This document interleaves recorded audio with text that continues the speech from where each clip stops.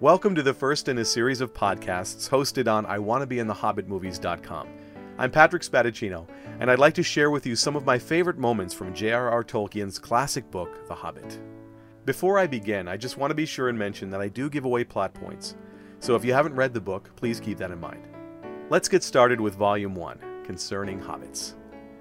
The Hobbit grabbed hold of me the very first time I read it. I loved how Tolkien painted this picture of a peaceful world filled with these simple, inoffensive people who love to eat, till the land, visit with each other. And I also love how he hints at the Hobbits' strength, that despite their rather generous proportions, if you will, they're capable of handling themselves in a scrape. This may have resonated even more strongly with me when I first read the book, because I took my parents' divorce very hard. I was only 7, I didn't understand what was going on, there was a lot of yelling and stress at home, and school wasn't much better. I was constantly bullied both there and in our neighborhood, partly because of my weight.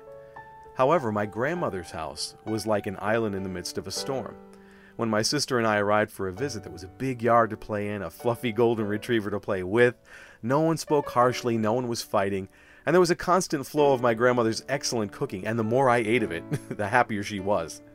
And then there were my grandfather's stories and his wonderful humor. So here comes my uncle with a copy of The Hobbit. And I'm sure I made some subconscious connections between the idyllic Shire and my grandmother's house.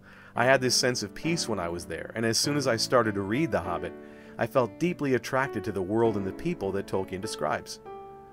And Tolkien writes The Hobbit in the second-person perspective, which is fairly rare in literature. But that technique makes you feel like he's telling that story to you. And he even takes it so far as to interrupt himself in the middle of a sentence as if he's telling you the story right then and there. I know it sounds like a simple device, but when you're reading it, it's as though an old friend is sharing the tale over tea or maybe in front of a roaring fire on a brisk autumn night. So as soon as I started reading The Hobbit, I was hooked. That's it for Volume 1. Thanks for listening, and be sure to check out the other podcasts in this series. Talk to you then.